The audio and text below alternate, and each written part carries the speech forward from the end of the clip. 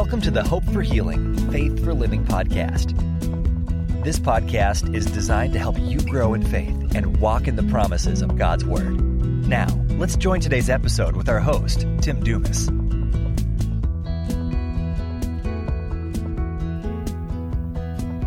Hello, and thank you for joining me for today's episode of the Hope for Healing, Faith for Living podcast. I'm your host, Tim Dumas. We're still talking about 100% answered prayer. And we're focusing on that because the scripture tells us over and over and over again that it's God's will that not only do we pray, not only do we ask, but we actually receive and even have confidence that we will receive what it is that we have asked for. Today, we're going to look at James chapter 1, verses 5 through 8. I'm going to share that with you from the English Standard Version. And it says, if any of you lacks wisdom, let him ask of God, who gives generously to all without reproach, and it will be given him. See, there we see it again. We are to ask, and it will be given to us, or we are to receive. Amen. Now, verse 6. But let him ask in faith, with no doubting. For the one who doubts is like a wave of the sea that is driven and tossed by the wind. For that person must not suppose that he will receive anything from the Lord. He is a double-minded man, unstable in all his ways.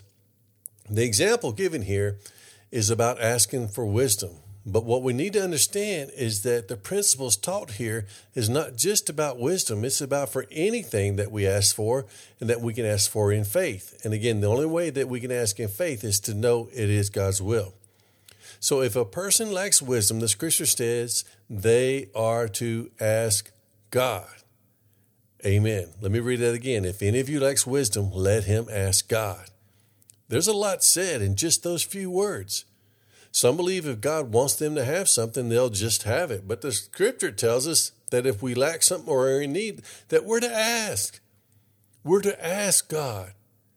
Now, they want somebody else to pray for them, but the Bible says, let him ask. The one who lacks, let that person ask. It's okay to get people to pray with you and for you, to agree with you, but you got to ask. You got to ask because it's what you need. You need to ask, and you need to ask in faith. Amen. So who do we ask? We ask of God. Amen. God wants us to ask of him.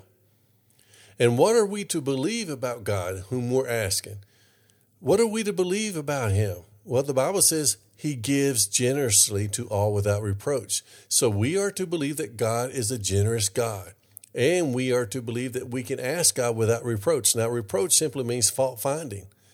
So we are to believe that we're asking of God, and God is generous, and he's not out to point out our faults. He's not looking to find faults with us.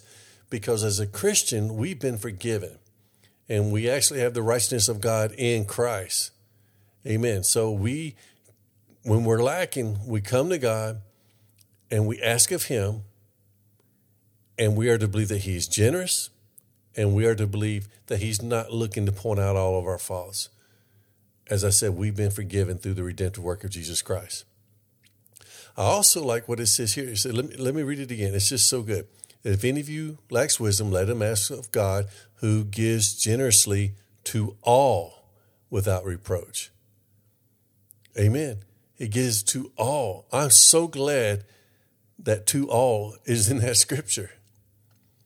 Because then I know it includes me. And I know it includes you. We ask of God, it says, any of you lacks wisdom, let him ask of God, who gives generously to all without reproach. And then it follows that up, and it will be given to him. This is what God is proclaiming. It's his statement. Ask of him, believe he gives generously to all, and he's not looking to find fault with us, and it will be given to us. Amen. That's what God's will is, that we ask, and that we believe he's generous to everybody. And he's not looking to find fault with us because we've already received forgiveness through the blood of Christ. And it says, and it will be given to us. Amen. But then it gives us instructions on how to ask. It says, but let them ask in faith with no doubting. And then it goes on to say, because the one who doubts is like the wave of the sea, tossed to and fro by the wind. That person should not think or suppose that they will receive anything. See, he's making a contrast here. The one who's doubting, that person shouldn't think that they will receive, but the one who asks in faith should. He should believe it should be given to him. That's what verse is talking about. Verse 6 is talking about, let him ask in faith. Amen. Now, I kind of got off my notes here. Let me get back. The Bible says in verse 6 and 7, let him ask in faith with no doubting, for the one who doubts is like the wave of the sea tossed by the wind. For that person must suppose that they will receive not anything from the Lord. He's a double-minded man in all his ways. So we are to ask in faith with no doubting. So how can we ask in faith?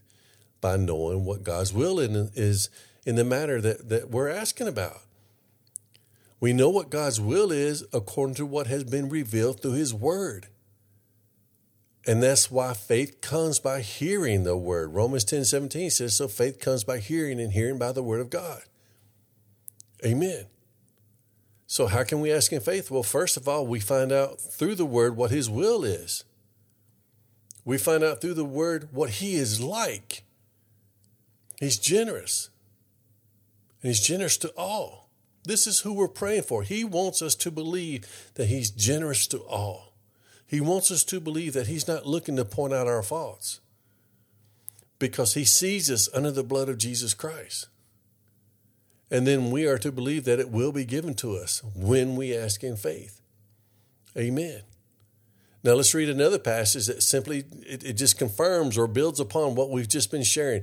And I've shared these passages quite often in the last several episodes, but we got to get this down in our heart. 1 John chapter 5, verses 14 and 15 says this, and this is the confidence that we have toward him, that if we ask anything according to his will, he hears us. And if we know that he hears us in whatever we ask, we know that we have the request that we've asked of him. Amen. Know what God's will is. Get into the word and see for yourself what his will is. Read his word, listen to his word, meditate on his word. Let his word change you. And then once you know it, believe it.